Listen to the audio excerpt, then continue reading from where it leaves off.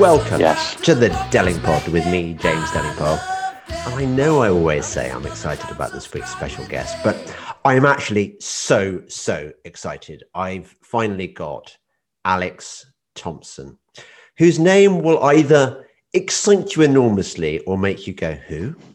I'm very much in the former camp. I am excited enormously. But Alex, I mean, you've probably been down the rabbit hole, as we say, for a very long time.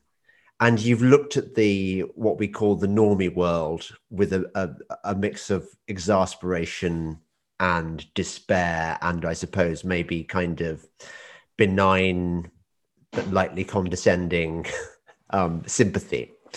Tell me, first of all, about yourself and about your journey. I know you were in the intelligence services. Presumably you can't say anything about it at all. I mean, what, can you even say whether you were in MI5 or MI6?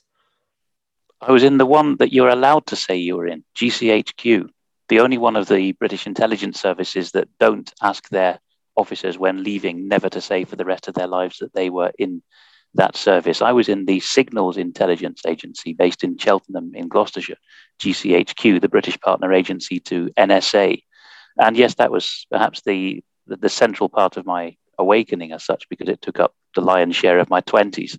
But more germane perhaps to how I started going down the rabbit hole, as you aptly put it, is simply that I've had my ears and eyes open more than others. I'm speaking to you actually from my parents' house in Bedfordshire, though I've lived in the Netherlands for over a decade. I'm actually back for the first time visiting them in a year and a half with all the madness that's been inflicted on us.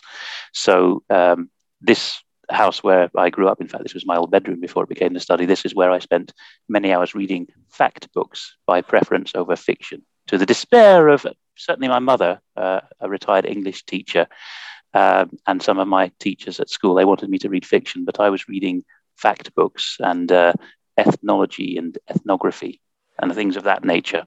Well, so that gave me a very early start in understanding that different times and places are very different. Yes. Well, we're going to talk about that in a moment. I just want a bit more, first of all. So were you recruited at university? How does it work?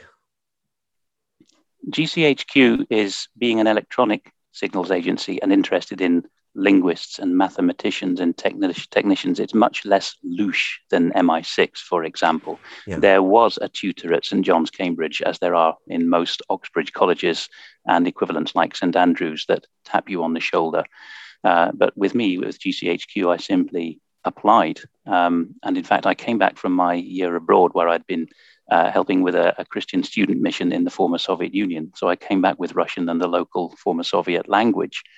And then my parents said, well, what could you do to better use your rare languages than GCHQ, an agency of which I was vaguely aware, technically speaking, a department. So off I went as a 21-year-old to apply. They were certainly 20 years ago. It'll be 20 years in a couple of months that I joined. It was split up because of 9/11, actually, my whole cohort joining.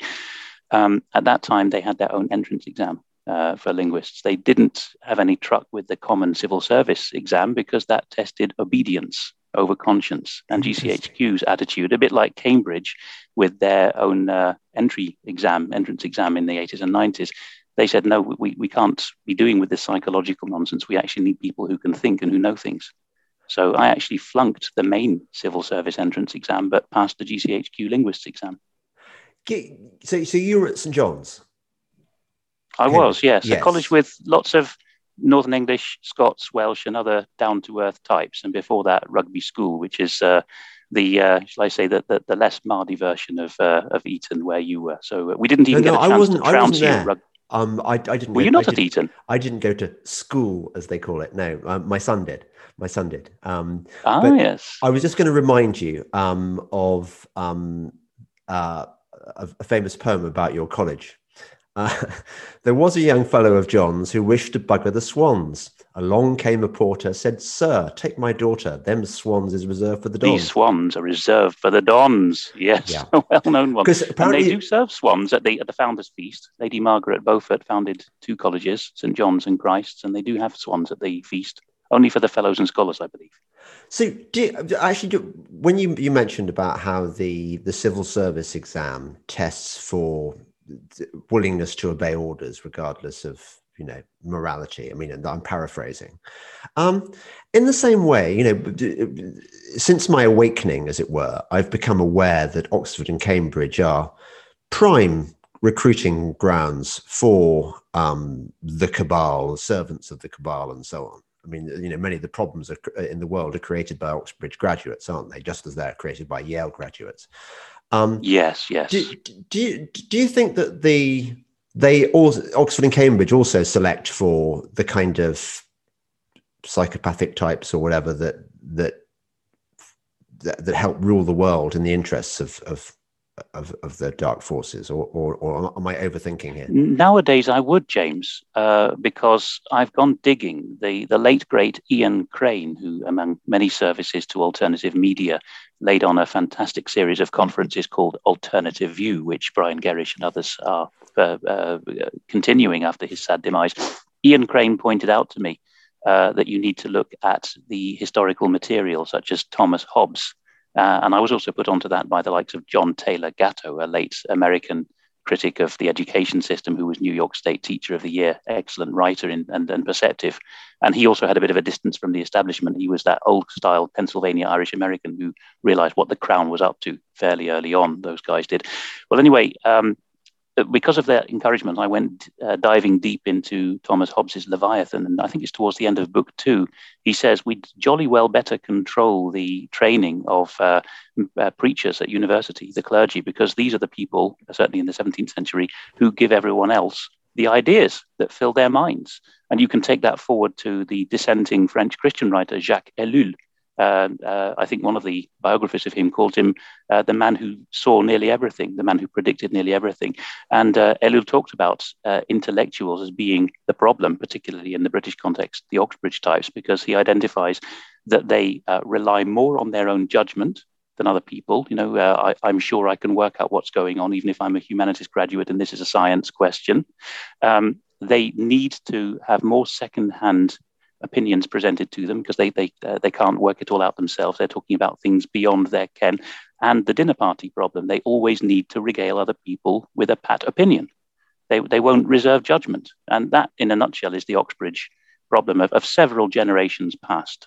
And, as I say, some of the best writers tend to be Americans, either licensed historians like Carroll Quigley, that's Carroll with 2 R's and 2 L's, a man's name, who was Bill Clinton's history tutor at Georgetown, or these dissenting Irish American voices. They're very good at picking away at the veneer of the British establishment, and they see very well what, dare I say, particularly Oxford is, even more than us at Cambridge, actually. It's founded to hang on to the underbelly of the crown and always chooses the wrong side in any fight. It's often said, for example, Cambridge made the martyrs and Oxford burned them. And right through the 16th, 17th century onwards, Oxford in particular is really just propagandizing for power. It is, of course, a great seat of learning with many scholars too. But the essence of it is never to get on the wrong side of power. Yes.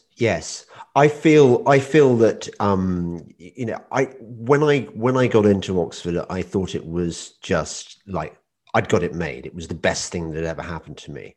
But looking back, I just wonder how I managed to come through that system unscathed. Because this is a bit unchanged from your time. I just dug this out of the garden shed because I'm clearing out my old books for my parents while I'm back. This is, I don't know how I came across this because I'm a Cambridge man, but the Oxford Handbook, 1981 edition for undergrads. There's Blackwell's on the cover, as was. Here's the USU, the Oxford University Student Union reps for the year. This is before racialization, but the sexualization's already happened, the lesbian stuff. But look, here's Graham Stretch, who for 81, 82 was USU's officer to the National Union of Students. There's Graham Stretch wearing his revolutionary beret and his lapel badge. That's what the students' body was like, particularly the politicized wing, wasn't it? You were that and you went into Labour, or you were a louche type and you went into Oxford or Cambridge Conservative Association and you made it to the top. But even as an undergraduate, your mental oddities and sexual foibles were already going on the record, weren't they? Not yours personally, but those whom we knew who went into politics. Well, that's the thing. Look, I'm coming from the position of somebody who for most of his life was completely unaware of any of these currents going on. I had no idea, for example, that the people that they find the system finds most attractive are people with peccadillos which they can blackmail them on. That they're not really interested. You'll be aware of the early 1970s Tory whip Tim Fortescue speaking some years later in the 80s on BBC television, a famous clip now, saying that if members of parliament had a problem with small boys, we could make it go away and we had their lifelong loyalty. That in a nutshell is what the party system is. But we actually have at ukcolumn.org, which is the media organization I now work for, we have a particular podcast series called A Dissident's Guide to the Constitution, easily found on ukcolumn.org by going to series and then finding that Dissident's Guide. And the latest episode, 5.2, we dedicated to the evils of the party system. And we have more to say about that if that podcast series continues, which I'm sure it will. Because this is what it leads to. You're voting for an entire manifesto. And an obvious point made by G.K. Chesterton, and who wrote one of the definitive pamphlets against this that we mentioned in that podcast, is as soon as a party system exists, its loyalty is to itself, its own continued existence. It comes between you and your representative in Parliament. That's not historic English or Scots constitutional setup. You can certainly see it in people like characters like Jacob Rees-Mogg, who I'm ashamed to say I used to think was a good thing, because I bought into the whole, this portrait he presented of himself as being a Thatcherite and being a God-fearing Catholic and things like that.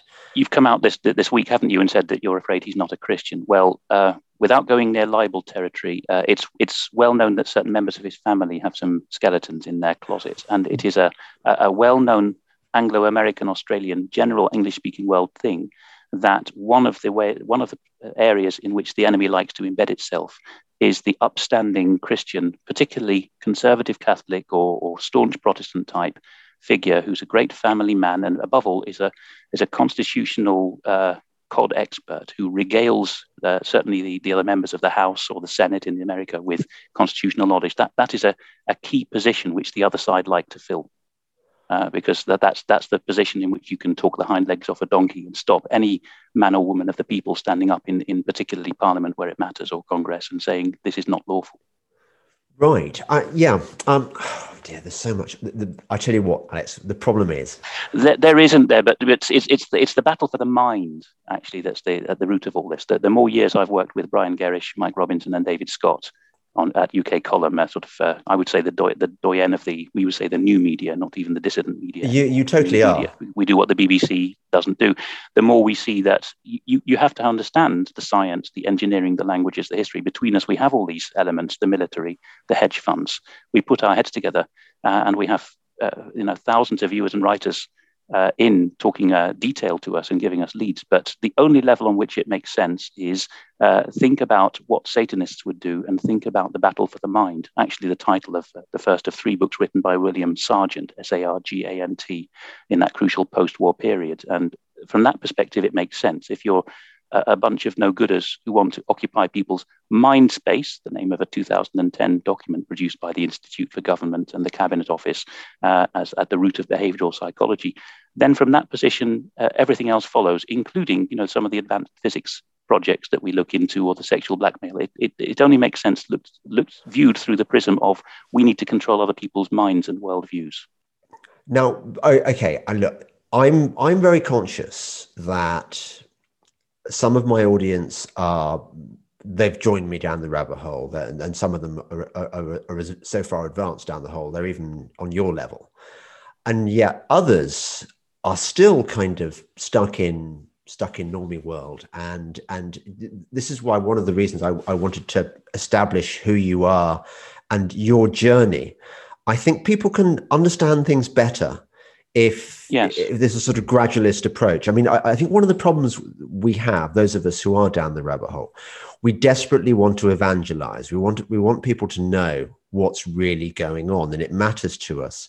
And every time we do so, we come up against a brick wall because we sound like complete kooks.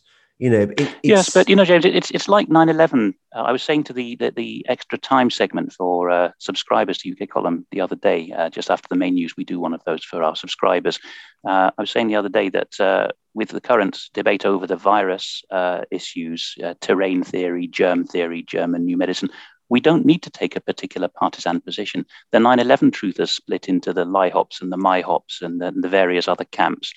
Very arcane. All you need to do, and you know, the fine minds, architects, engineers, pilots, and others that put their minds to 9/11, they didn't need to work out what energy weapon was used ultimately. They simply needed to say, I am not convinced that the official narrative makes sense intellectually from first principles, a very Scottish Enlightenment approach, and I am not persuaded of the veracity of the people who are telling me to believe it. That's all you need to do to keep the broad church on board, really. yes. That's Intellectual agnosticism of the best kind, Aristotelian, intellectualism, the kind not faux Oxbridge dilettante intellectualism of the 20th century, but dare I say the kind of intellectualism that my parents caught the tail end of at St Andrews in the 60s, where you learn broad numbers of subjects, and at the end you have your Socratic elenkos, and you say, well, that's what I know, that's what I don't know, that's enough for me. Yes. No, that's a good tip. So tell me, you were at GCHQ. Presume when you were at Cambridge, for example, were you down the rabbit hole then, or? I was getting that way. There were some fellow students. Well, I mean, I spent most of my time, of course, in the Christian Union talking to earnest fellow believers. And most of them, this is the bane of both Anglicanism and nonconformity, they're very state conformist in the current incarnation. There's a whole social history of the churches, which we could go into. It is a bit specialist, but it ends up with certainly your typical Oxbridge evangelical undergraduate or high church undergraduate being quite predisposed to believe the state and to find a nice little place in society. But be that as it may, those who had traveled, who had read a lot of the good material coming out of the US from the 70s onwards, would say to me, have you heard of the Bilderberg Group? And because it was the 90s, there was this exciting narrow window when even BBC Two was allowing documentaries suggesting that the archaeological past, the genetic past, was not as it seemed. You know, the physical theories were not all done and dusted. And there was a brief period where we could talk about this and read these materials before the propaganda and censorship really got into high gear in the West after 2001. So yeah, I became dimly aware of that. But the biggest thing is being the only son of intellectual Christian parents who've invested a lot of time in me and conversing with them and their friends a lot. I became aware, because they've been in public service in very broad sense in various roles the whole of their life. I knew from being a boy onwards that the public service in the broadest sense would do the dirty on you if you put conscience or lawful principles ahead of an order. Yes. But it being Britain, it would be done very suavely. So my father actually warned me before the general civil service entrance exam that I took in 2000. He said, they'll just ask you in 70 different ways in the couple of hundred questions whether you'll go against your conscience, personality selection. And he was jolly right, because he came up against the same brick wall in the Inland Revenue Service in the 70s. And then my mother in registration of births, marriages and deaths in the 90s. Yes. She saw the encroachment of this new thinking. So it wasn't a surprise to me. But Cambridge gave me the final fuel. And as we were talking public schools earlier, or boarding schools for your foreign viewers, the other crucial level is these very dedicated, selfless schoolmasters and schoolmistresses, particularly at Rugby, Barry Cunningham-Batt, my favorite English teacher and leader of a student Bible study, pupil Bible study, I should say, and others of that caliber, spent hours and hours teaching me a biblical, historical British worldview, which very few people get now. So that enabled me to be skeptical quietly at Cambridge and GCHQ as to whether we were always on the right side of history, or whether it was inevitable that British interference with a particular situation or government interference with the plebs at home would be a good thing. What do you mean by a biblical historical perspective? Well, ultimately, the bottom line of a biblical worldview, and that's shared by pretty much any serious religion, certainly a monotheistic religion, is that man is fallen. And therefore, this leads to the philosophy of limited government. Lord Acton, of course, a classic Roman Catholic liberal of the late Victorian era, put it most beautifully, that absolute power corrupts absolutely. That's the secret of the Anglo-Saxon world's success. We can't outproduce some of the world's other intelligent, industrious nations like the Germans and the Russians, but we can, in a society that isn't run by psychopaths and cheats and charlatans, we can outperform them in terms of the rule of law and the goodwill, the cultural sway that we have. But even that's degenerated into what the Foreign Office and the NGO world now call soft power, which is a more demonic concept involving mind space again. So a biblical worldview is simply realistic about man and his propensity to fall. And very roughly speaking, it's contrasted with, this used to be exclusively a continental theory until very recently in Britain, the idea of the perfectibility of man, the heritage of the French Enlightenment, liberty and equality before all else. Equality it can only be forced. We're not all equal. There's no meaningful way in which we're all equal, really, except in our immunities to have certain things not done to us. But entitlements to give me things, no way. Yes. So the perfectibility of man is an essentially anti-Christian notion, because it assumes that we can create heaven on earth, when we Christians know that we are fallen and it's only in the afterlife that we're going to kind of regain. That's right. So, C.S. Lewis, I direct a lot of my Dutch friends now, I live in the Netherlands, to read C.S. Lewis. And he was no evangelical. He was sort of a mainline Christian thinker of his time, but I can certainly see eye to eye with him in his dystopic science fiction trilogy. I'm just reading that Hideous Strength now. It's so resonant. See, isn't it? Yes. And bear in mind that others of the era, like Isaac Asimov, his best mate in the wartime naval research he was in, Robert Heinlein, was a high up in the OTO, the same Satanist order that Aleister Crowley was in. So, I'm not suggesting that Asimov himself was in the club, but they could see a lot of things going on. They're in the corridors of power. The likes of Huxley, Orwell, and certainly Lewis knew a lot of the transhumanist agenda that would only pop up really after 2000, 2010. They could see it coming in the 40s. So I'm going to cut to the chase now. We've been doing our foreplay, Alex, but frankly, I think people want the main event now. So I was very taken by that lecture you gave on the real history of the world, and on the 13 families. Yes. So tell me, when did it all start going wrong? I mean, okay, let me put this another way. We all imagine that the history that we're taught at school is the right one, and the British Empire was on balance a good thing, and that the Queen loves us and she's our friend, and she's stoical, and that the First World War started because Franz Ferdinand was assassinated, and the Second World War was because of a bad guy called Hitler, and so on. These are all true, but they're lies by omission.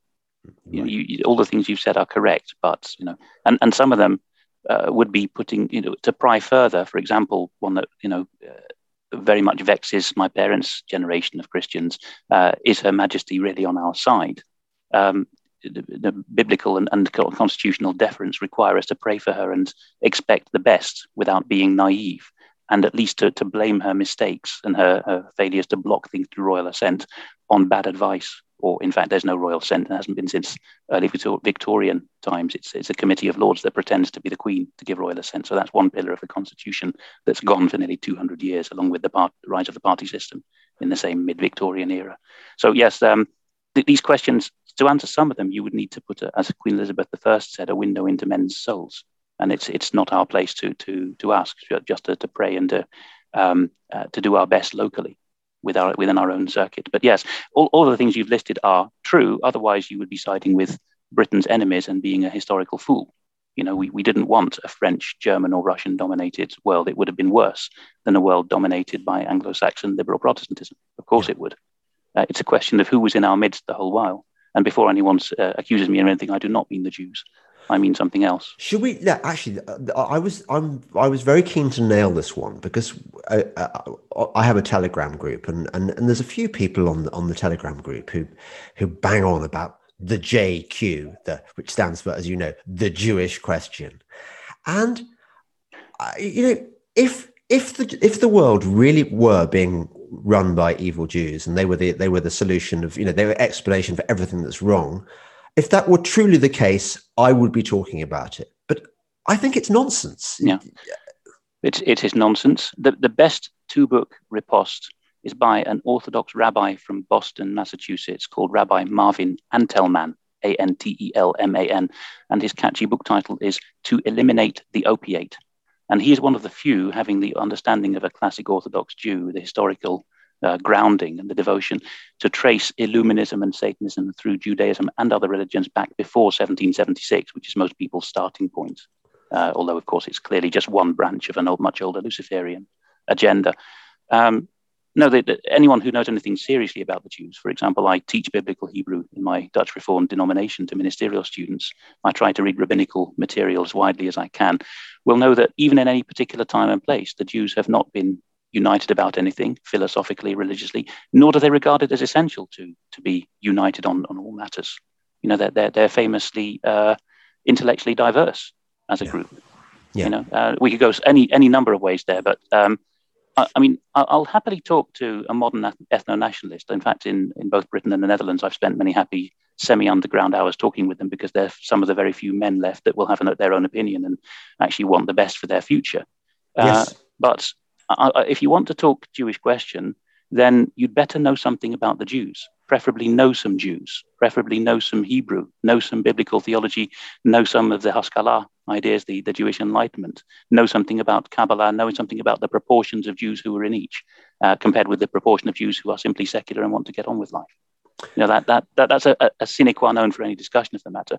It was, of course, dissident Jews in the late 19th century who coined the phrase die Judenfrage, the Jewish question. There was no ladenness to it back then. It was simply in the same bracket as the Irish question or the Polish question. What is this nation and where should it live? And that's and in all three cases, of course, as with the Scots as well and the Armenians, you've got up to 10 times as many members of that nation living in diaspora than at home. And ultimately, the English do that too with the empire, the Anglos around the world, and that skews a nation very greatly again. So these are not simple issues. Yes. If we were going to pin down the root cause of everything that's wrong with the world, we would probably be talking about the Illuminati.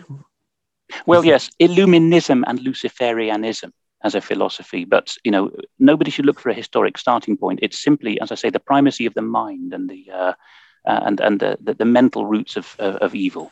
The same constellation of ideas keep cropping up in any society. So the idea of, Satanism is a dedication to the devil in the crudest sense, to fulfill your lusts of various kinds.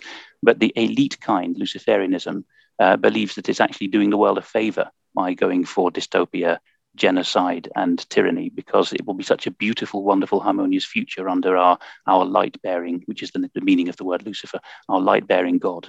Many of them believe that they're actually worshipping God, and it's Satan masquerading as God. That's Luciferianism. And then if you go back further, you've got, in the early Christian centuries, in both Judaism and Christianity, you've got Gnosticism, gnosis in Greek, meaning knowledge, particularly of the hidden kind. The idea that knowledge will save you. That has many other forms like Hermeticism. But rather than doing an exhaustive study of these, which is particularly hard if you don't have the language and history as someone like me studied, just look at the recurrent ideas coming up. Again and again, it's the idea that it would be just wonderful if we could rule ourselves, if we didn't have any God-given boundaries to stop us stealing each other's stuff.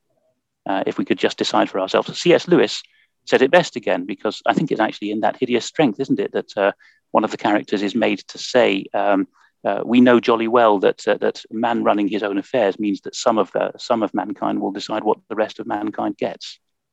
Yes, I haven't got to that bit yet, but I'm sure that sounds like it ought to be the case from that book. So that's the key node. That bridges the gap between, I can't believe we have Satanists and Luciferians running society, to, now this is sounding a bit like the technocrats and the globalists that are trying to run the show now.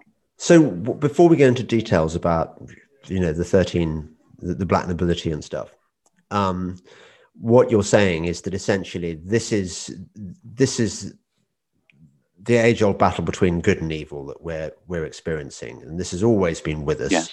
And I've only realized this recently. I've become Christian, real Christian as opposed to a kind of cultural Christian, because I perceived the truth that God is real. This happens to a lot of UK column viewers and many others in the wider movement. They often say to us, "I was atheist or indifferent. Then I realized that there must be evil. That since there was real evil, there must be a devil. And then I realized that I needed to flee to God. And finally, I saw that I could only do that in Christ." Yes. That's the usual route. Yes. It is extraordinary. But so we can't put a date or a period on this. Well, I mean, the fall of man. Yeah. But if we're talking Britain, the period in which we were spoiled, well, you were talking about the bloodline. So for anyone not familiar with this, this is a Dutch writer in America called Robin de Ruyter and his American co-writer, Fritz Springmeier, who did some time in jail 20 years ago in South Carolina, probably in revenge for the book. And the book is easily found as a PDF online and is called The 13 Satanic Bloodlines. And they're at pains to point out that there is shuffling. So, they're neither claiming that the 13 families, dynasties they name, mostly Anglo-American, a lot of Celtic in there and a bit of Dutch and German, they're neither claiming that these are the top dogs in the world, simply the visible empire runners, nor are they claiming that they're set in stone. In fact, if one family or one member of one family fails, it's dispatch and promote another one. So that's that. But that model of the bloodlines, where at that level your whole family is basically dedicated to evil, and calling it good, that goes back at the very latest in Europe to the Renaissance period, because Venice was the port of entry for all things and people Oriental, and a lot of Levantine ideas coming back with the Crusaders made their way up the Adriatic to Venice. Possibly the founders of Switzerland, a very questionable country. It isn't what it says it is at elite level. Those guys probably came back after the fall of Acre, the last Crusader fort, and set up the original Switzerland in 1291. And around that time, you've got these families seeding their way into northern Italy, which is where it's at economically and intellectually, of course, as the Renaissance gets going. And they bring with them these Levantine notions of debasing the currency and promoting vice in order to control people better, and making people less able to live economically independently and to plan for the future and to see themselves as families and churches and nation states, and more prone to see themselves as individuals following base desire. Right. But I mean, before that period, presumably the world wasn't all cushy and lovely and Oh no. I mean, my specialism at Cambridge was the Dark Ages, Anglo-Saxon, Norse, and Celtic, and I mean there's a lot of unprovable things asserted about that whole era, the first millennium AD, in the British Isles or anywhere else you care to look in Europe. But certainly there were some Satanists around back then too. Yes. Yeah. Here's something that's always puzzled me. So you're saying that these Luciferians, they believe that he is the Lord of Light and that he is actually God, and that it's all going to be nice in the end. How do they, if he's such a nice guy, why does he want all this death and suffering before we get to this period of light? Well, this comes to a point, and sadly, this is where the Jew bashers get very excited, through a particular heretical rabbi in the 17th century, Sabbatai or Shabbatai Zvi. The surname is ZVI, also seen as Shevi, S-E-V-I, who preached, and then there was another one in the following century, Frank, F-R-A-N-C-K, a rabbi in Europe. They preached that basically, well, it's very, very esoteric, but they wanted essentially to restore the ruins in which the world was. And Messiah, as they preached, and this is not any kind of mainline Jewish concept, it's much more something out of Eastern mystery religions than that. But they started preaching in the Ottoman Empire, which held sway over most of Eastern Europe's Jews in those days, that the thing to do now was to cause havoc, fornication, murder, and mayhem, because that would force, shall we say, it would bring forward the return of Messiah, who was delaying too long for their liking. Right. At the same time, very serious, pious Jews who read their Bible properly, particularly the new movement of the Hasidim, who got going in Lithuania around that time, were saying the thing to do is to study, live devout and pious lives, and run our communities well and do good to our neighbors. and they suffered persecution as well, of course. But what grabs the attention in the alternative media, the new media, is this Sabbatean Frankist, as it's sometimes called, sect. Although by the end of his life, Shavi and his followers were neither accepted as Jews nor Muslims. They were something else. But they did preach, particularly with Frank in the 18th century, that the thing to do was entryism, get into the religions. And, even before, I think, for example, Brian Gerrish was aware of this backstory, he was saying, there's something not right about this Archbishop of Canterbury. I don't think he's a Christian. I think he's a Satanist. So you just need gumption. You need to have enough courage and masculinity and independence and first principles to say this isn't right. Ergo, he's not a Christian. Of course, the Oxbridge environment is the worst of all for saying, oh, absolute tosh. He's the Archbishop of Canterbury. Of course, he must be the leading Christian in the land. Yes. But that's the intellectual debasement, isn't it? To not to see things as they are. So I can. There's some people who are going to be at this stage going, what? So the world is run by Satanists, and they're going to say, well, that's just crazy. What evidence do you have for this? No. They arrogate to themselves the right to run the world. Yeah. Right. And most of them believe if you are so committed to it from birth onwards, and there's a whole literature, a whole corpus of people who are telling their hideous stories of sexual torture and mind control from birth onwards, from many countries and many languages. And it falls to me, sadly, with being the linguist in the party, to read this stuff and double check often that these people are telling the truth, people who don't read each other's languages and who often were let out of the cult or escaped as adults, not even literate in their own language, and they come up with the same details again and again, including what the esoteric cults believe. Yeah? So the handlers, as it were, if they are committed Satanists, themselves have split personalities, or as Christians would say, are possessed by demons who compartmentalize the mind of their host. So in some cases, a part of the person believes they really are a fine, upstanding Christian and a churchgoer and an elder and a minister and whatever else. But another part of them is a Satanist.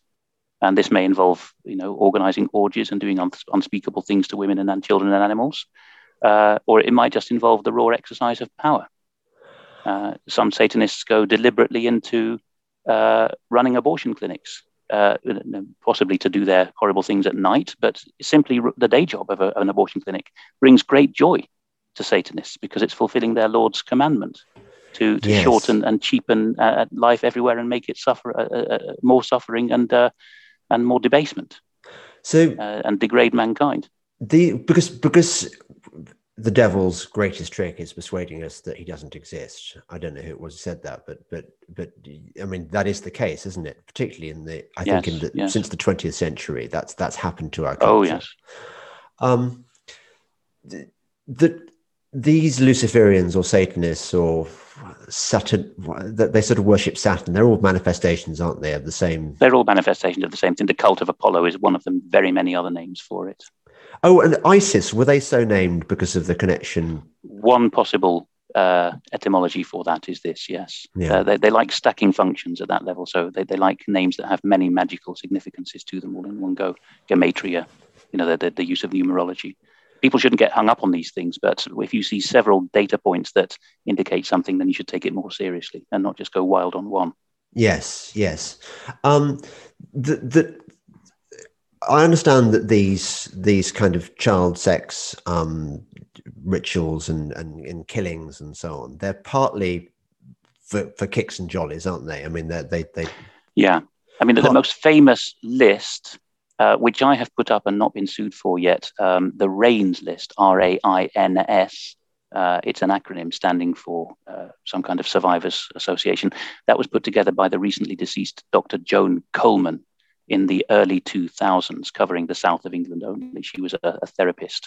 And once she had found at least 2 testimonies that the same person did the same thing with detail of what stately home, what car registration, who did what horrible penchants they all had, she put them on this RAINS list. And there are some very senior politicians and media people on that list.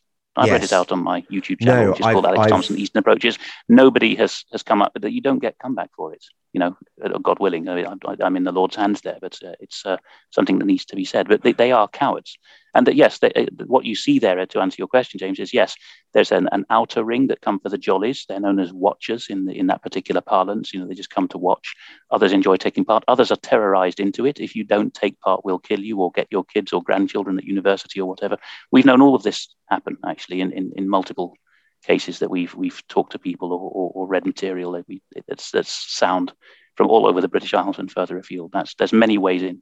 They're just, the big problem for any satanic or simply, theosophy type cult that wants to run the world through a glorified Freemasonry or whatever. The big problem is, how do we co-opt more people than the narrow slice of humanity in an advanced society that's interested in going to juju clubs?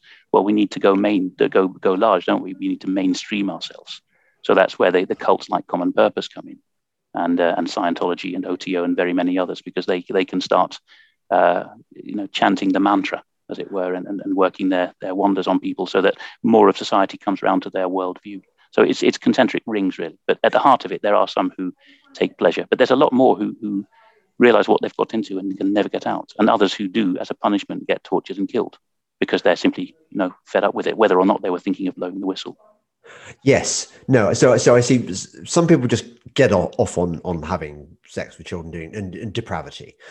Yes, they do, I'm afraid. Yeah. But it's also a blackmail tool, isn't it? It's often used as a blackmail tool. It's power. This is. I'll tread very carefully here. What shall I say?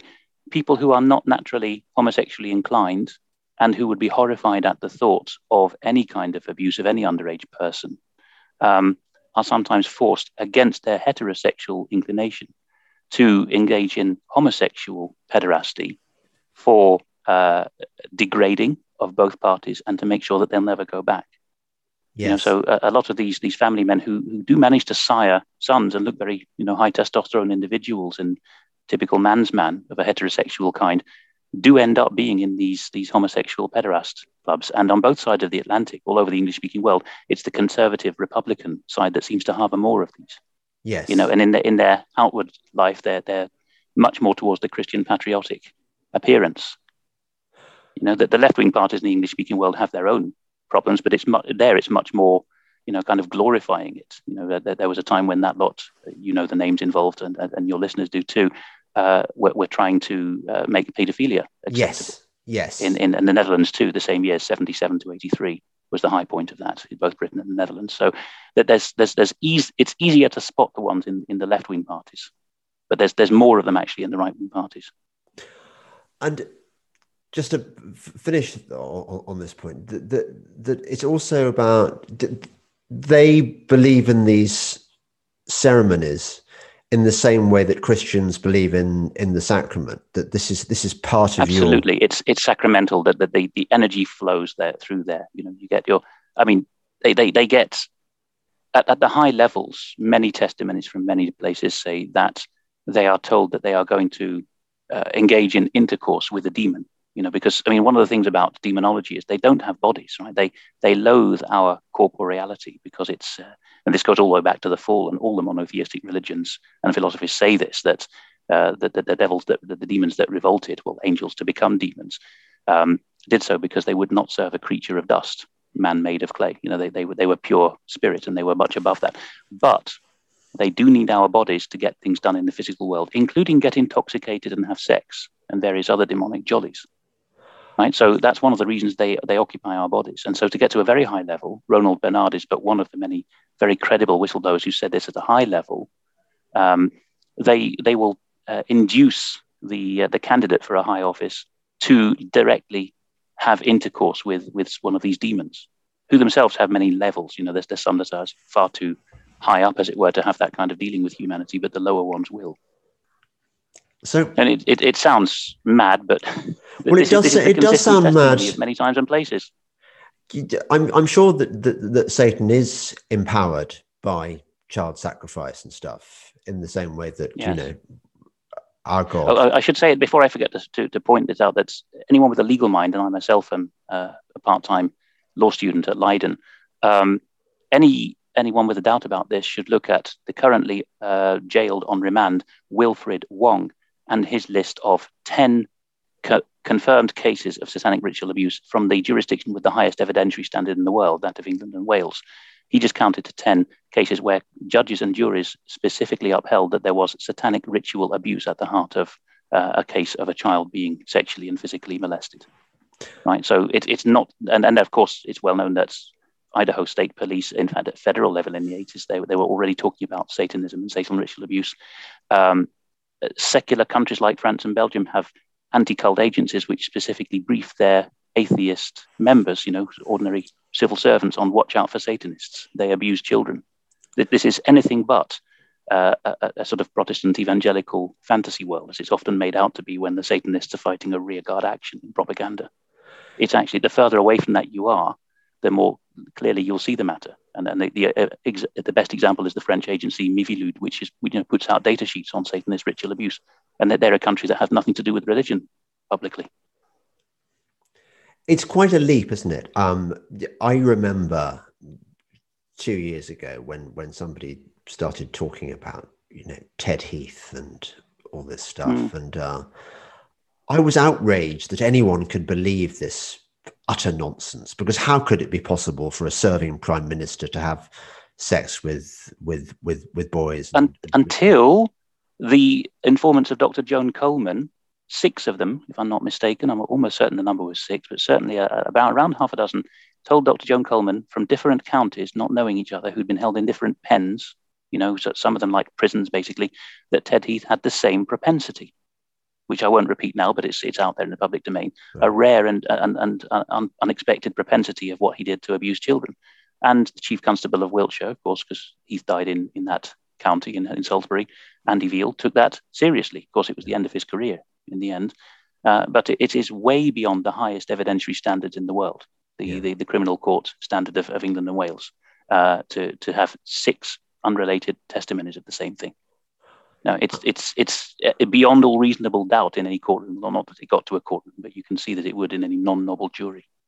By the way, I've got to ask you: aren't we going to get bumped off for talking about this stuff? I mean, because given that so few people are aware of the real history of the world, and we're going to have to do a whole other podcast because we're not going to cover it. Yes, of course, gladly, anytime, James. But I'm not afraid that.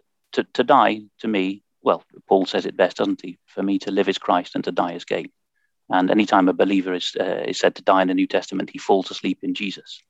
So I'm not afraid. And besides that, just humanly speaking, we're dealing with cowards.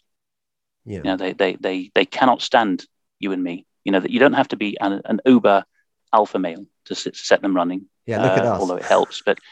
Yeah, you just need to stand your ground. I mean, my dad's much more of that kind because he grew up in central Scotland's children's homes in the 50s and spent most of his time narrowly being spared the abusive. That Scotland has a particular problem, certainly in that generation, but he never got abused, thank God. There were people looking out for him, but you have to stand up for yourself then, even more than I did at rugby. I had knives pulled on me by fellow pupils at rugby and whatever for being a Christian, but Dad had it something rotten. So they weren't expecting that because he got to be one of the offshore bankers in Jersey just at the time I went off to boarding school at rugby. So I nearly didn't see him for a whole year. He came back and said, something's gone wrong in Jersey. Thank God I got out alive. I'm not going back there again. When I grew up, the full story came out. He was working for one of the high street banks in their offshore operation. For your overseas listeners, Jersey, you should watch Bill Maloney's Pie and Mash Films episode called Sun, Sea and Satan, I think it's called, made about 10 years ago about Satan, a crown dependency which is not in the UK, not in the EU, not in anything for tax purposes, where the British high street banks run mainly by Scottish Satanists, to be honest, do all their dodgy dealings and run the drugs money through the till and all the other stuff and abuse children. This is part of this. Edward Heath comes into this story as well, of course, through the Morning Cloud and Oates de la Garenne. Anyway, Dad didn't know any of that, but he knew how the world worked. So he was doing some good taxation advice and financial consultancy. He went private. It's not in the UK, but it's supposed to be a first world jurisdiction. He set up, he took his clientele with him, and he got called into the States, the small parliament of Jersey. And, in a private session by just one chap who said, well, Mr. Thomson, you must understand that on this island, there's half of a dozen of us who decide which businesses will be allowed to start, and your name's not on the list. And Dad, as he's always done through his life, said, not having that. You can do what you like. So then it started, and they did all kinds of things. They threatened to plant child porn on him, of which there is no shortage in Jersey. This happens a lot, doesn't it? That oh technique. yeah, absolutely, yeah. He rolled up his sleeves, and when they came to his door the next time, and they said, well, "We know where your wife and son are in England," and he did what he'd done in his teens actually. When he got set about in Tillicoochee going for his fish and chips on a Friday night by four much bigger lads.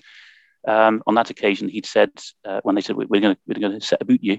And Dad and his mates said, "Well, come on then, but you better kill us, because if you don't kill us, we'll come after you from behind with an axe and brain you."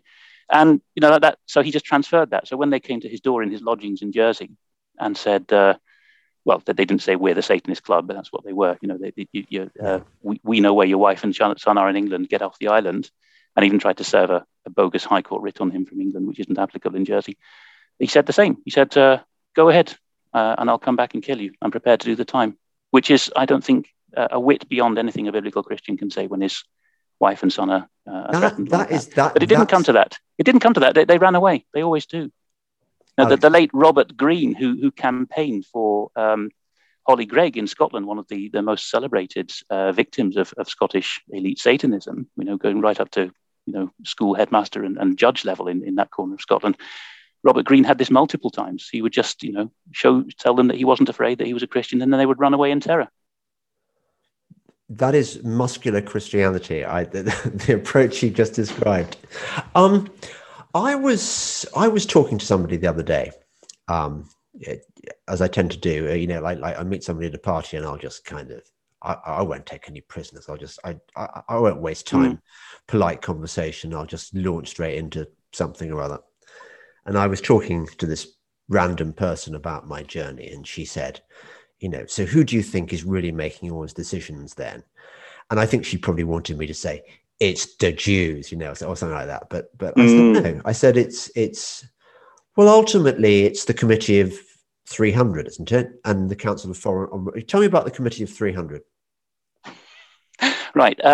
This is another Coleman. This is Dr. John Coleman, who wrote this book.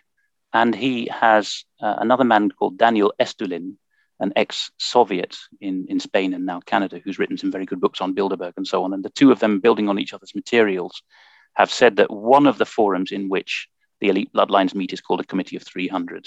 There's a couple of big British politicians and economic names on that list, but they're usually the eminence grise. They're not usually prime ministers. They tend to be number twos or back office guys. But that's just one sort of executive forum in which the same guys meet. You shouldn't get hung up on whether it's the Trilateral Commission, the CFR, the Bilderbergers. I mean, Daniel Estulin's book, The True History of the Bilderberg Group, written about 10 years ago, gives chapter and verse on how all these slot together. But he's at pains to always say it's not the name that counts. It's which guys are in the room. And at that level, interestingly, the likes of the Eternal Kissinger, who always pop up, if you see how Estulin traces, the disagreements that they have at that level, like the French going up to him just before the Iraq War and having a blazing row, and sending him away with his tail between his legs. You see that even inside those forums, there is satanic disorder, that there's vying between groups. So it's not the case that the Committee of 300 or the Bilderberg Group or even its inner steering group is all one about things. Yeah, that's just for show. The messaging that comes out is one. But inside, there's always groups with different philosophies. In fact, my follow-up to that AV9 talk you mentioned was an AV 9.1 talk where Ian Crane asked me to talk more about the relation to Britain. So I talked about two bloodline persuasions or philosophies, which I dubbed for short Aristotelian and Platonist. And that is quite indicative too, that's one of these groups believes much more in infrastructure and giving everyone a taste of the money. And then the other one, Aristotelian, I dubbed it, believes much more in making people's lives, as Hobbes put it, solitary, brutish, nasty, poor, and short, and making them accept their limitations and their broken bodies, learn to cope with the symptoms, and just accept that abuse is a fact of life. Are there any good guys among or do they get eliminated fairly quickly? Plenty. Even the Pinnacle Bank, the Bank for International Settlements, had a wonderful Dutch Reformed guy, a Frisian called Jelle Zijlstra, who ran it in the 60s, and a bunch of Third Reich layabouts who'd survived the war, as a lot of these bankers did from the Third Reich. stormed into his office in the 60s and said, "This is absolutely not acceptable. Our cartel must run this. You must give this order immediately." And he just said, "Gentlemen, go to hell." It's well recorded. He got away with that because, a Dutchman, again, a plain first principles thinking Christian man who didn't have any truck with silly games, is able to do a great deal like Zylstra did then by just simply saying, "Go to hell." Right. They're not prepared for resistance. They're not prepared for anyone with a mind of his own, basically, because the be all and end all of their box of tricks is sorcery. One of the greatest deliverance ministry men of recent years was Derek Prince, an Englishman who was very famous around the world as well. And he talked about this in at least one of his messages, that there's a three-pronged Satanist attack: sorcery, divination, and witchcraft. And these relate to the tripartite nature of man. They relate to the body, mind, and soul. And so that's it. And the hardest of those tricks to break is the control of the mind, of the divination. Yes. I mean, there's no question that the world is currently under a spell, isn't it? It's so many people. Yes, we use that word. David Scott, in particular, this wonderful first principles Scott, who's on our core team. He's always talking about witchcraft, sorcery, and spells, and Brian Gerrish too, to be honest. And you get a long way by calling things by their right names. Yes. By the way, I mean, one of the things that I don't. This is a separate Christian podcast, but one of the things I've discovered is the power of our words, like the Psalms. Psalm 91. Wow. We've got spells of our own. I translated a whole thesis on Psalm 91 by a Dutch Reformed minister, because one of the things I do is theological translation in church history, and he's traced how everyone from the Chilean Pentecostals through to Middle Eastern Christians have used that as a kind of anti-incantation, as a holy incantation. And he worked out that the original context was probably someone who was being troubled by demons, who was being brought to a sanctuary of El Shaddai, one of the titles of God in the Old Testament, and was staying the night there so that the devils couldn't get at him. And if you read it that way, many of the Psalms are dramatic in that way. There's a vignette, Psalm 22 to 24, the famous trilogy. They have, that's the cross, the tomb, and the resurrection, those three Psalms. So you can see there's dramatic movement in many of the Psalms within them. Oh, okay. So you can advise me to which voice is speaking. Obviously, I've got "Thou shalt not be afraid." For the terror by night, the commonest commandment in the Old Testament. Yeah, fear not. Look up "fear not" on ukcolumn.org. David's speech recently. Okay, it's even more common commandment in Scripture than to love God or your neighbor, to fear not. I totally get that. As Herbert said in Dune, didn't he? Frank Herbert, fear is the mind killer, because perfect love casts out fear in the first letter of John. And if you're dominated by fear, such as by Branch Covidian thinking, then there's no room in there for love or obedience or for common sense. That's what the power of fear is. It drives out everything that should be in your mind. Yeah. Oh, okay. So the first thing you have to do is fear not. Very quickly then. I've got the 23rd Psalm and I've got Psalm 91. Which one should I learn next? Which is the next killer Psalm that is really cool? Would you recommend? 23 should be memorized for starters, because that takes a believer right through to the grave, even when he's in the valley of the shadow of death. No, I've got that one. Yeah. So I see. You've memorized these two. Yes. Which one should be next? Okay.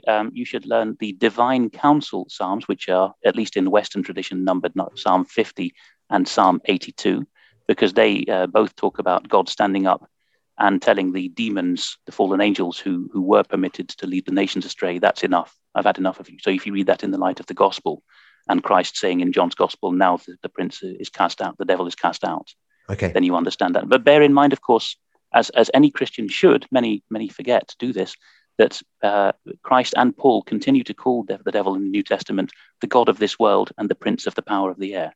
Because whether you're Thomas Hobbes or any political philosopher, you'll understand there's something even worse than tyranny, and that's anarchy. And many countries in the world today that cling to a tyrant they know do so because the anarchy that they don't know is even worse. You're not even sure what your neighbor will do. For that reason, writ large spiritually, God, in what's often called the cosmic war or the divine council, has permitted fallen angels to stay at their posts to put the fear of God literally into any overweening men or nations or governments. Do you reckon I know we're not supposed to be able to, only God knows this, but do you reckon these are the end times? I mean, the parallels with Revelation, the mark of the beast and the vax are pretty strong, aren't they? Yeah. Where are you on this? Well, if you take a proper sound integral view of the New Testament, the end times actually began with Christ's ascension to glory. Because what's the key difference if you compare Daniel with Revelation? You have to compare the Old and New Testaments to make sense of them, of course.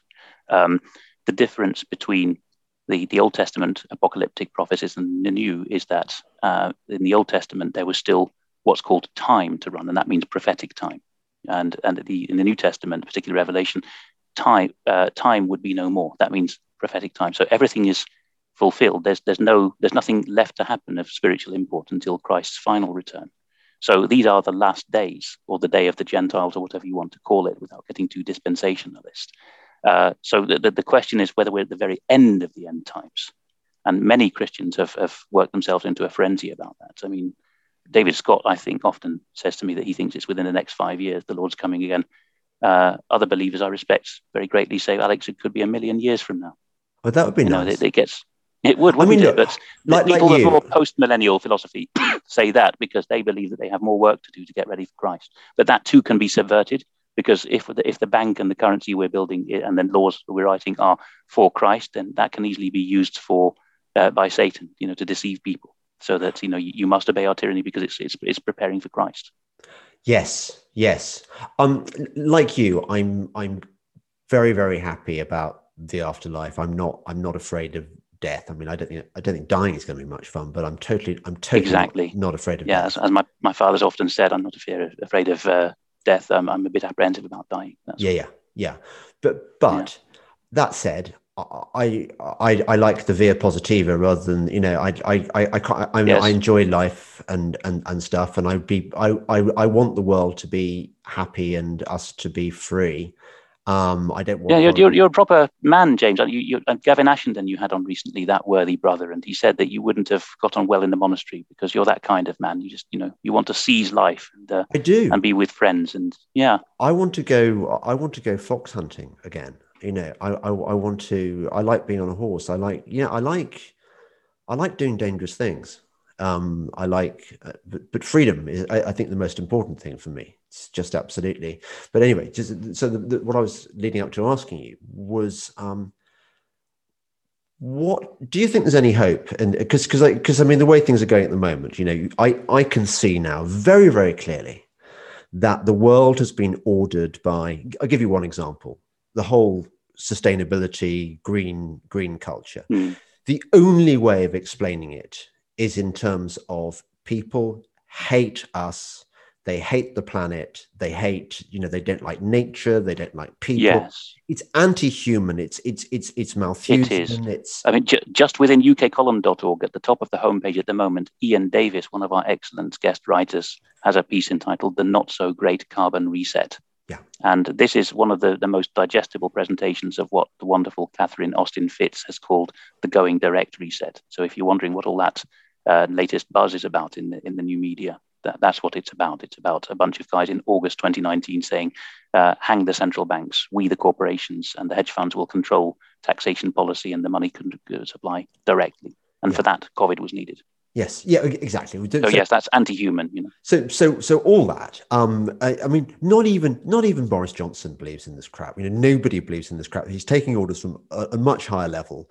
Nobody in the country wants this sustainability crap. It's just woo, which is invented by the cabal, and we've been sold this, propagandized into believing this nonsense, and idiots have. I didn't, because I read the book on it, but and I'm free mentally. I haven't been ensnared by the devil, which is great.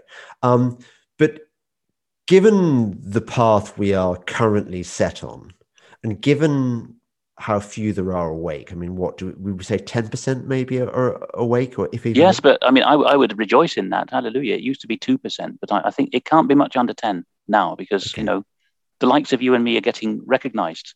But I'm not back in Blighty very often. But even sometimes the Dutch will say, "I know you. You're that Alex Thomson." And I didn't set out to be a celebrity. I just talk some rather impalatable truths from a rather intellectual, esoteric way. But that seems to resonate now with, as you say, 10% of people. So rejoice. It's going up. but it's very not the weird. critical mass yet. I kind of feel like I've been chosen by God. I mean, Yes, there's nothing megalomaniac about that. All the way through history, and this isn't in fact unique to Christianity either, but any monotheistic religion, to be chosen by God amounts really to nothing more than to being open to His plans. Yeah, totally. Not to putting I mean your it own nothing wisdom more than above that. His.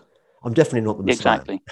I'm Yeah, not I suggesting. mean, the Dutch Reformed, among whom I am, have a great problem with assurance of election. Am I truly saved? Am I really a Christian, or is that arrogant of me to say so? And that causes great consternation to many of them. But one of the things I say to reassure them is chosen or elect in the Bible is always plural. It's a people chosen in Christ. It's not I am chosen with a great stamp across my forehead individually. That's post-Enlightenment thinking. All the way through history before that, people weren't so individualistic or solipsistic. They said, well, I'll take a look at myself. Which people am I with? Am I with the devil's people or am I with Christ's people? Yeah. Well, if I'm with Christ's people, then I'm one of the elect. That's the end of it. And I like it. I really like it, actually. It's made me so much happier.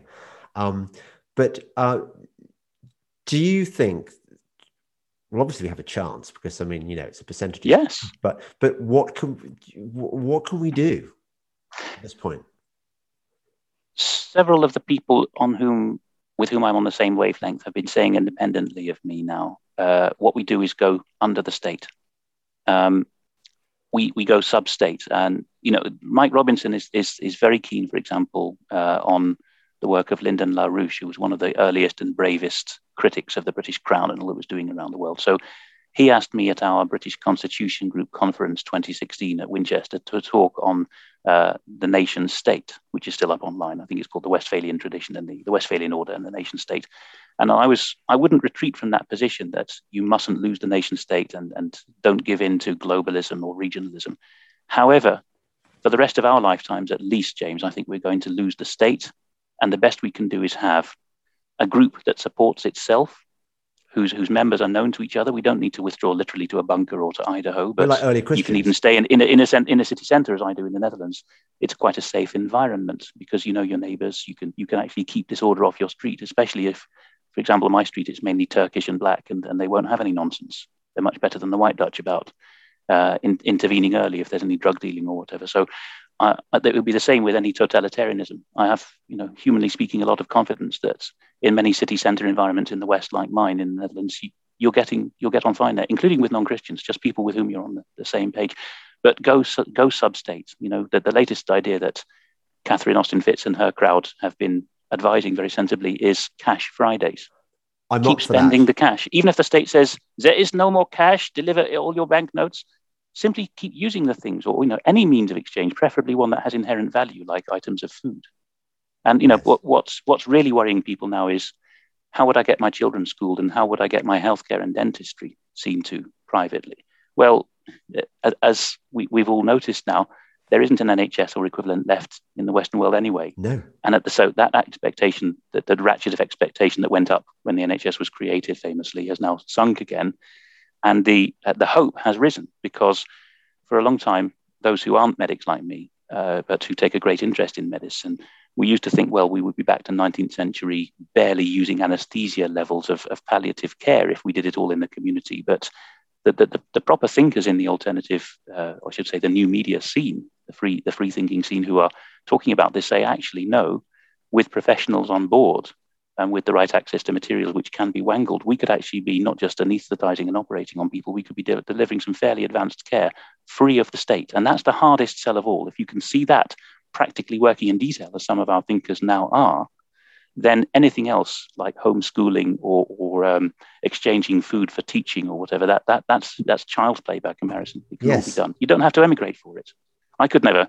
I mean, I'm in the Netherlands for marriage and I'm very happy there. But as I've been saying to my parents on this visit, even in other countries that I love deeply, like the United States, I could have a very fulfilled life there in some ways. But why would I want to be there? They're not my people. They're very close. They're our cousins, but they're not my people. So this is the first visit I've made to Britain for a year and a half. Very emotional in some ways, without getting tearful. Just walking as I was down the streets of Luton this morning and thinking, well, it might look like the arse end of civilization, but they're my people and I love them. I can't deny that I love them. I very much have felt that on the marches. I have never loved my fellow humans quite so much. And, whatever kind of snobbery or aspirational stupidity I had when I was at university. I've put all that behind me. I totally feel. Here's another visual plot. I was very keen on the Ulstermen. In fact, I joined the Orange Order for some years, and I found these tapes just clearing out the shed now. And this is the time of my life when I was at Cambridge that I realised that I couldn't join the snobs. I went to Northern Ireland a lot, and I bought tapes like this: "The Spirit Will Not Die." That's the Somme by Glasgow's finest loyalist band, Green Gair's Thistle Flute Band. And here's one commemorating the 1987 bombing, the Enniskillen Poppy Day massacre. And Cambridge and early GCHQ years, I was always going on about Northern Ireland and the Orange Order. And I did it. I know now why I did it. It was sort of an inchoate sense then that if I talked about this and disgusted people with this idea, I actually liked being British and liked people who celebrated being British with me. That was my sort of safeguard against this snobbery. You know, that was one of the reasons I self-selected for the pool that was getting awakened rather than swallowing the main line. And, you know, my roommate at Cambridge put his finger on it very well. He said, because you could see this happening by the 90s already with the way in which the troubles were being sort of steered to a political fuzzy solution. He said, well, evidently everyone in these islands is entitled to a culture except the native Protestants of Scotland and Northern Ireland. And you know that's why, you know, the Orange Order and its marches became a taboo subject, really. And as soon as I realized that, I thought, yes, yeah, well, you know, are these people allowed a culture? Are we allowed a culture? Yes. Yes. Yeah, exactly. No, we are. These are the kind of questions which are your kind of gateway to understanding. But final question, because I can see we're going to have to, Alex, we're going to have to do another podcast. I hope you're up for that. Anytime, brother. Probably several. But the Queen. Yes. I've been a lifelong royalist, monarchist, whatever. I completely turned when she started pushing the jab. Now, was I naive to have any faith in the royal family before that? I mean, to have faith in the royal family was the norm in the 50s, but perhaps was naive by the 80s when they started going silly. But to have faith in the Queen is simply something that's required of any upright citizen, let alone any Christian in any country, even if he's got an unsuitable absolutist king or a junta ruling him. He's still to pray for them. And again, the New Testament should be read carefully. Why do we pray for those in authority over us? Mainly so that they'll leave us alone. That's what Paul says, so that we will be allowed to have a quiet life. Yeah? So certainly where the Queen is a professing Protestant and actually swore in her coronation oath to uphold biblical religion, absolutely.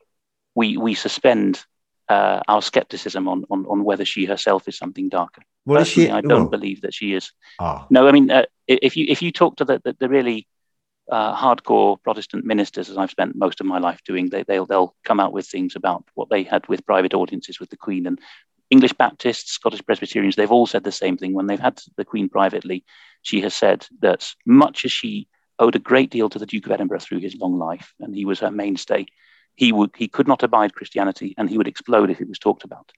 And to one minister of the Free Presbyterian Church of Scotland, Her Majesty said, there are two Christians in my family, my mother and myself.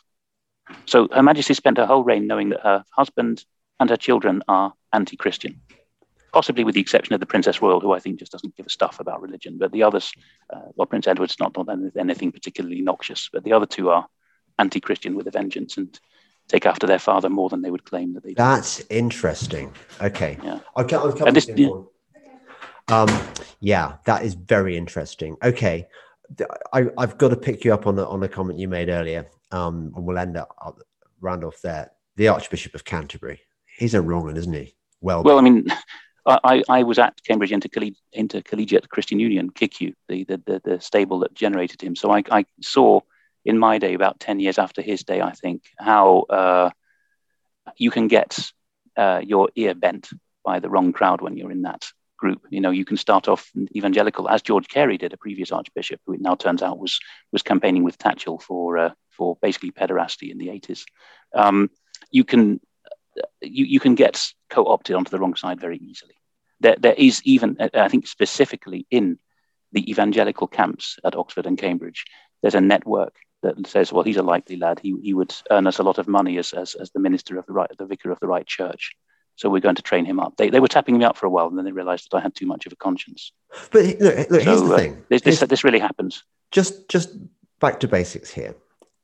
As a Christian, it's obvious to me what good is. You know, God is truth, God is light, God is some of the things that the Archbishop of Canterbury campaigns for and represents are self-evidently, such as now saying we don't preach morality, and the drive to abolish the clergy now that Giles Fraser has written very well about it at Unheard recently, and also Alison Pearson in the Telegraph has seen much of this. Welbyism is, we don't have any message, but we are desperate to get into every community. But this is a long-term C of E issue. We want to, even if they mark my words, they will resile from many of the parish churches and even some of the cathedrals and flatten them or turn them into blocks of flats. The managerialist bishops will do that. What they want is a presence in a ghastly dark hall at the center of every new smart city intense community where they can have their religious time. There won't be any Jesus in it. There won't be any salvation, but they'll be in control of it. But the Satanist drive wants that, a presence at the heart of every community, as they often say in the C of E. So they're not Christians? Some of them are not. Some of them are woefully misled. But I do not know any current Church of England bishops or any bishops of the Anglican community in much of the Western world that I would call a Christian at this point. They've been weeded out. Same with the Catholic Church. Yes, absolutely. But if we want a practical tip to end on, if you're in a parish in any Christian denomination and you're worried about takeover, ask to see adjusted annual accounts for your parish. Don't just take a one-line statement in an annual general meeting or a PCC meeting. Ask for properly, professionally adjusted accounts and see where the money's going at your parish level, and you'll be pretty shocked. Right. Is it so? Where do we find churches that are still doing their? Is it orthodoxy? I can't, with a good conscience, recommend Eastern Orthodoxy because I'm not persuaded that they allow the Bible authority over their tradition. But I have the greatest respect for them as Christian brothers, obviously. Yeah. But I can only, in good conscience, recommend Reformed Protestant churches because I'm persuaded, obviously, that's the historical understanding of the Bible. Team. By the way, the Church of England is historically Reformed too. It still is in the 39 Articles. But at this point, I would recommend that you attend in Scotland the Free Presbyterian Church of Scotland, and in England one of the strict Baptist churches, many of which, of course, are independent. In Wales, likewise, there's the Evangelical Movement of Wales. There is the Evangelical Presbyterian Church of England and Wales. In Northern Ireland, you have more choice, but even there, since lockdown, we have seen that only a few fellowships, such as the Lighthouse near Dungannon, County Tyrone, have really taken a biblical line on staying open. So there are churches out there, but get out of any of the mainline denominations and find a Christian fellowship that is not charismatic, that puts biblical preaching first, and that has a long history, as the denominations I talked about, of praying for those in authority and understanding what they're there for and what they're not there for. Because these are the denominations which through lockdown have been saying in the old-fashioned way, like a Puritan divine would have done, Your Majesty, this is beyond your powers. We pray for you, but this is not something your government can do. Right. Okay. Anything more mainline than that will say, yes, sir. No, sir. 3 bags full, sir. Yeah. Roll over for a Tommy. We don't want that. No, we don't. Alex, it's been so good having you on the podcast, and I'm very conscious that like you didn't even scratch the surface. We maybe we didn't. There was a meeting of minds. That was the main thing. Well, that was there. It's been if we were fools for Christ's sake. Well, I'm sure we were that. Yes, exactly. I really enjoyed that, and if you did too, please don't forget. You can find me on Subscribestar and on Patreon and my website dellingpoleworld.com. Although it's not very well maintained, but you can buy your special friend badges there. You'll find Alex on UK Column, which you're right, it is. What do you call it? New media. I mean, it's the doyen of the new media, we like to say. It's a fantastic institution. I'm so glad you're there, and thank you for all the work you do. A pleasure. And if anyone from the Cabal is watching and they want to bump either Alex or me off, don't forget. All you'll be doing is sending us to like heaven, and it's you'll be doing us a favor. So don't be an early promotion. Come and give us an early promotion. Yeah. But actually, I'd rather stay in. There's more work to do yet. Yeah, there's work to be done. Yeah. Okay. Well, thank you, Alex. That was great. Have a nice rest of your weekend. Thank you. God bless you. Okay, and you.